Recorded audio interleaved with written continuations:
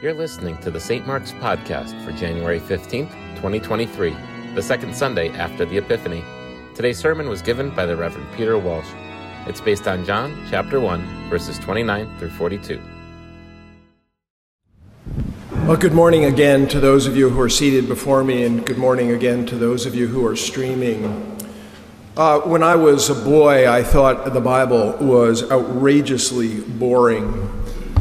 It wasn't until I got older and plunged into it that I realized that the biblical story is wild.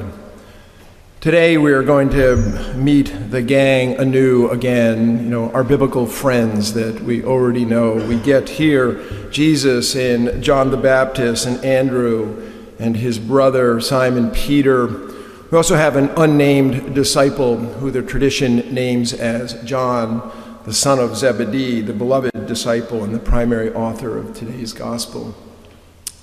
So we are right at the beginning of Jesus' story here. We're in chapter 1 in John's gospel. And as we are introduced to these biblical people that we already know, it's very good to keep in mind how it all ends.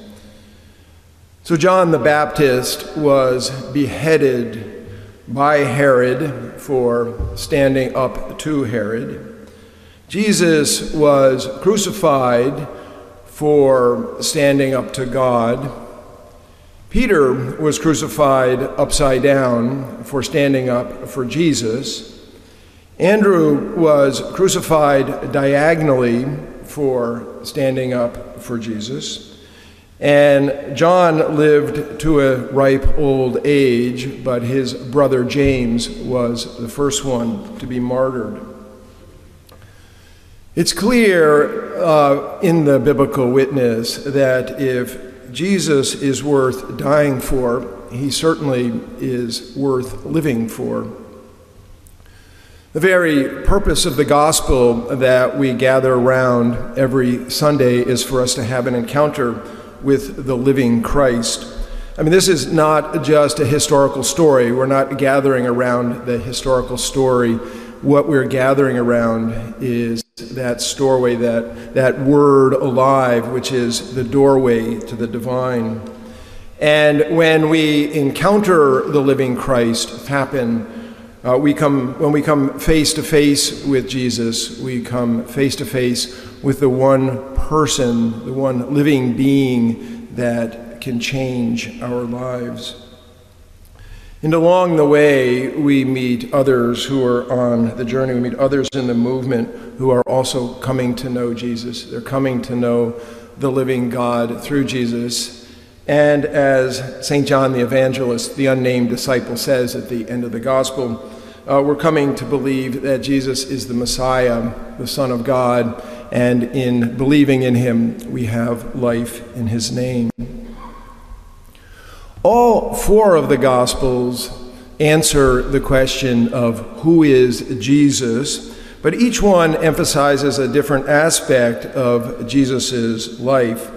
Skip Heitzig, a pastor, summarized it in this way, and you can find this also on our podcast, that in Matthew, Jesus is the King of the Jews. He is fulfilling the Hebrew Scriptures, and there is a great emphasis on what Jesus says. Jesus talks more in the Gospel according to Matthew than any of the others. The teachings are laid out in 5 books of the Torah.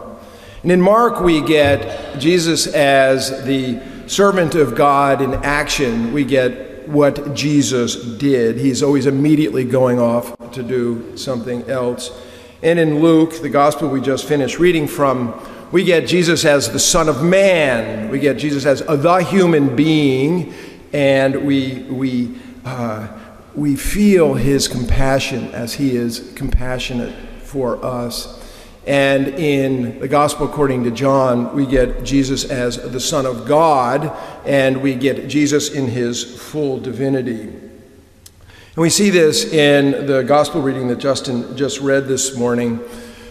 90% of the material in John's Gospel is not found in Matthew, Mark, and Luke. So when we read from John, we always have the possibility of meeting our friends again for the first time.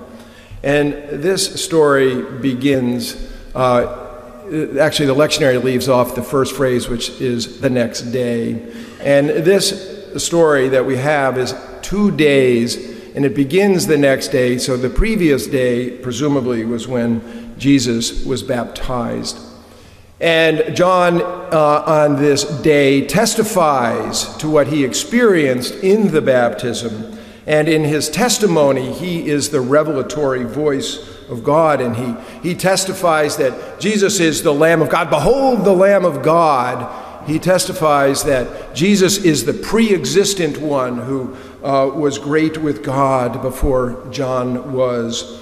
And he testifies that Jesus was the one on whom he saw the Holy Spirit descend and make an abode in Jesus. So the Holy Spirit came upon Jesus and stayed in Jesus. This was not a glancing blow. The Holy Spirit took up residence in the being of Jesus of Nazareth. And he testifies that Jesus is the Son of God. All of this stuff, there's so much to say about the identity of Jesus, and much of that is in the Revved Up for Sunday podcast that I do with Justin and Elizabeth for this week. But I would like to focus on the next day, the portion of the gospel, because I think it's in this day that we can most easily find our story in the gospel story. And it says, the next day, John was standing with 2 of his disciples, and as he watched Jesus walk by, he exclaimed, "Look, here is the Lamb of God." So we all know that this takes place along the edge of the Jordan River, on the far side, on the Jordanian side, in Bethany. We've got all this down. But when I hear this story, I always think this is like 3 guys standing on the sidewalk in New York City, and somebody super famous walks by, and they go, "Oh, look who that is." That's kind of what's happening here. Somebody famous, like, "Whoa," walks by. There it says that he exclaimed, and there's an exclamation point. There's enthusiasm. Now, when we enter into the nuances of the story, it becomes so much more alive. It really does. It's easy to read the story and glance over it, kind of like a rock hitting the surface of water. But when we descend into the story, we see here that Jesus was walking by. I love that. It was the previous day, Jesus was walking toward John when he said, "Behold, the Lamb of God." But now it seems as though Jesus is on the move. He's got things to do. He's got his own business to take care of. And it says that John the Baptist watched him walk by. And the Greek word for watch is to fix one's gaze upon, and with a kind of penetrating look. Now, we all know, we've been with John the Baptist a lot here recently. We all know John the Baptist well, and he is a super intense guy, and he is looking at Jesus intensely, and he exclaims, "Here is the Lamb of God." The previous day, he said, "Behold, the Lamb of God," but it says that he declared it. He declared it, and so what the Bible is saying to us here is the previous day, this was a revelatory thing. He is revealing God's words. He is revealing that he is the Lamb of God. But today he is exclaiming it. And this is not revelatory, but it's an initiation. And when he says this, these are the words that kick off the Jesus movement. Our great presiding bishop who talks about the Jesus movement. The Jesus movement begins right here with, "Behold," the exclamation, "This is the Lamb of God." And it says that the 2 disciples heard him say this, and they followed Jesus. So these are 2 of John's disciples, and they turn and follow Jesus. So in Matthew, Mark, and Luke, we are accustomed to the call of the disciples coming on the side of the Sea of Galilee. That's actually the reading for next week. But in John's gospel, the call of the disciples begins on the shores of the Jordan River, and it begins right now.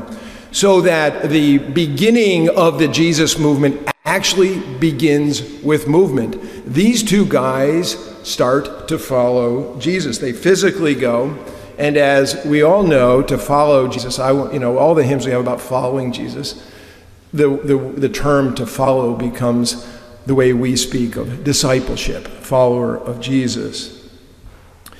So who Jesus is and what Jesus does reveals who God is and what God does. That's Jesus as the revelation of God. And it says here, when Jesus turned and saw them following. So the word conversion means to turn, and we sometimes talk about conversion experiences, but St. Augustine talks about a life of conversion. We don't have an experience, we spend our whole life turning toward God. But what the scripture here reveals, that as we are following, it is the living Christ who turns toward us.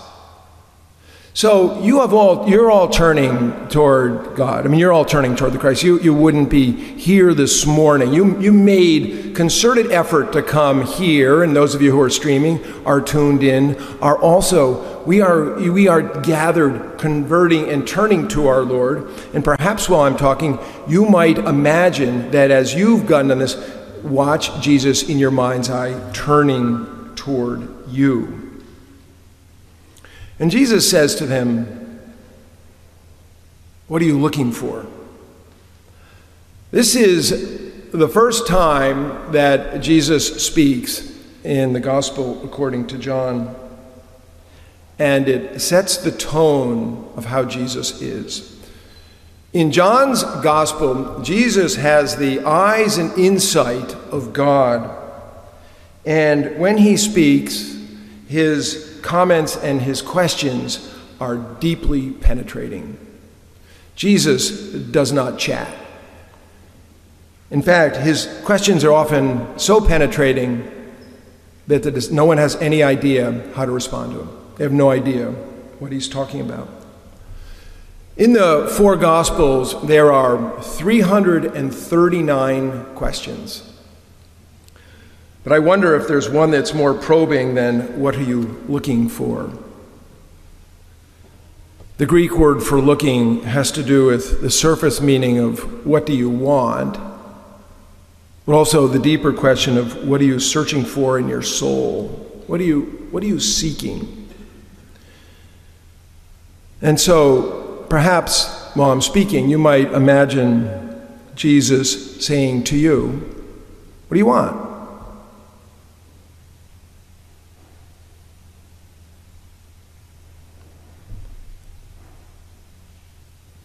The disciples answer, Rabbi, which means teacher, where are you staying?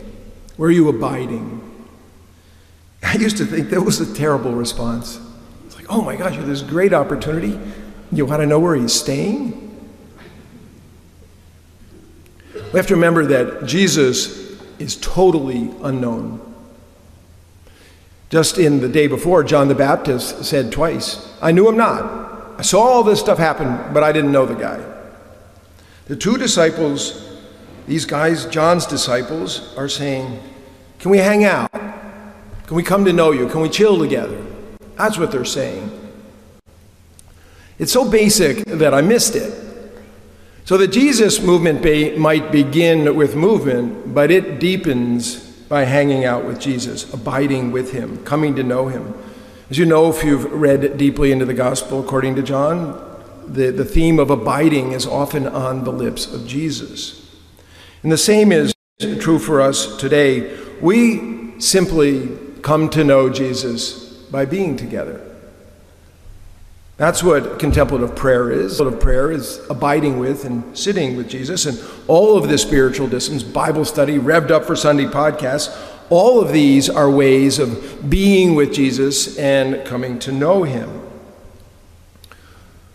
But if that's true, the reverse is also true, which is to say that if we stop hanging out with Jesus, our discipleship, our following of Jesus begins to lose its power. So in response to their question, Jesus says, come and see. 3 words. It's an invitation to be with him. There's no sales pitch. There's no coercion. Just come and see. And it says that they came and saw where he was staying, and they remained with him that day. It was about 4:00 in the afternoon. You'll see a funny conversation about this on the podcast. The Hebrew day begins at 6 a.m. So what they're telling us is these two guys spent the day with Jesus. That's what happened.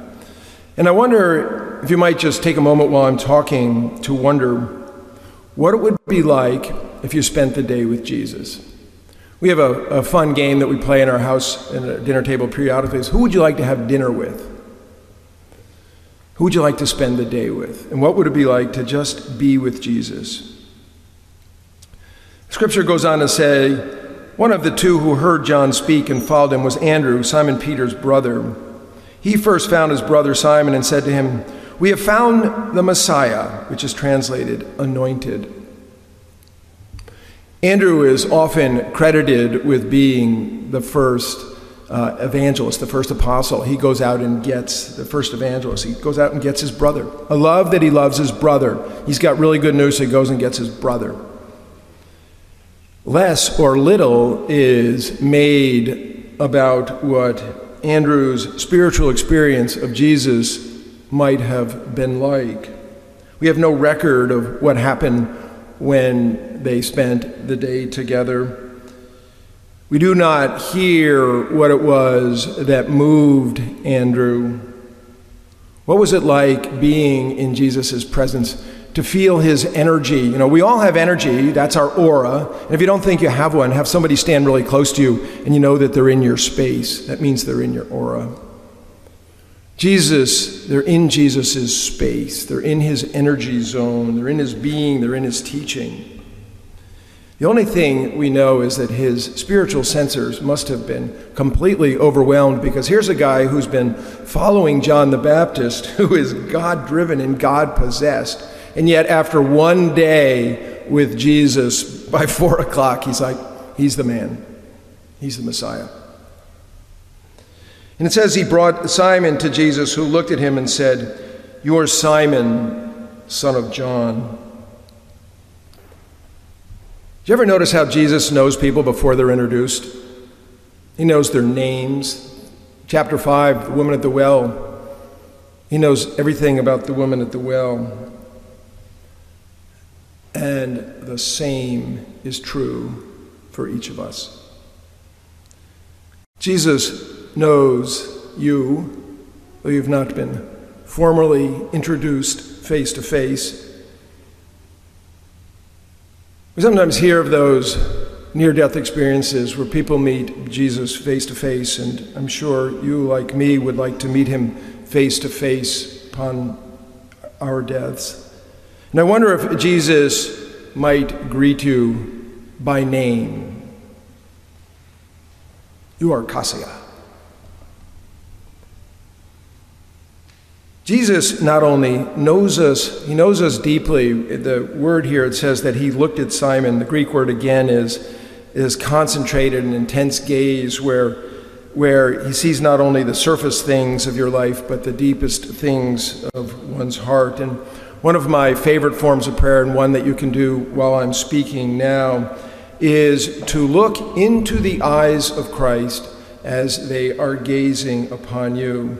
Look into those eyes as Jesus sees not only the surface stuff of your life, but the stuff of your heart. Perhaps it was the power of Jesus' gaze, the power of Jesus' eyes that convinced Andrew that Jesus was the Messiah.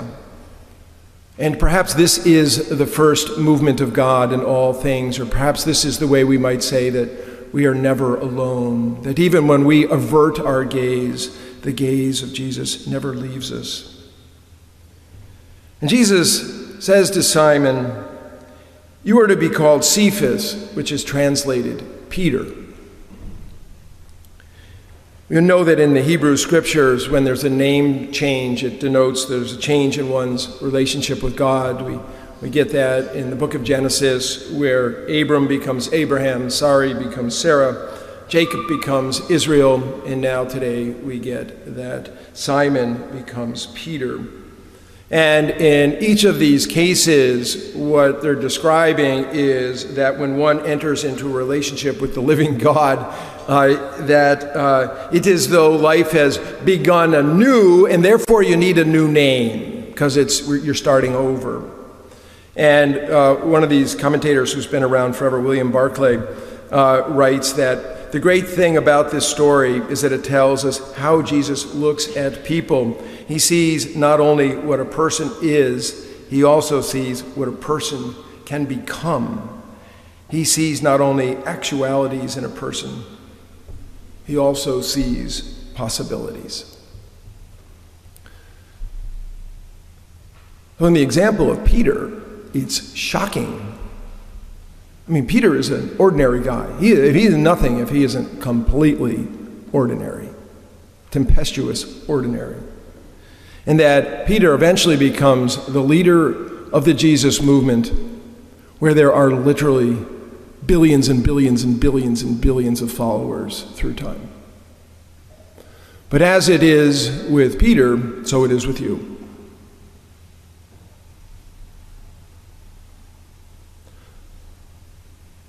I wonder if you might just take a moment and see Jesus seeing you. And what is it that Jesus sees in you?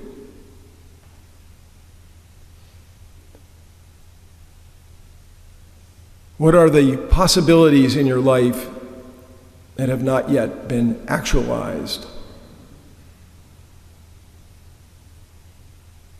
And what might happen if you follow him more deeply, if you abide with him, and if you do not avert your gaze?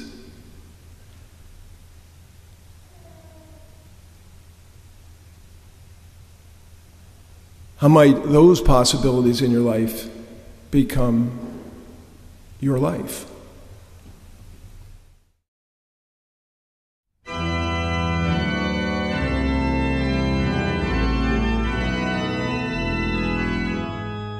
You can find more sermons on our website, www.stmarksnewcanaan.org.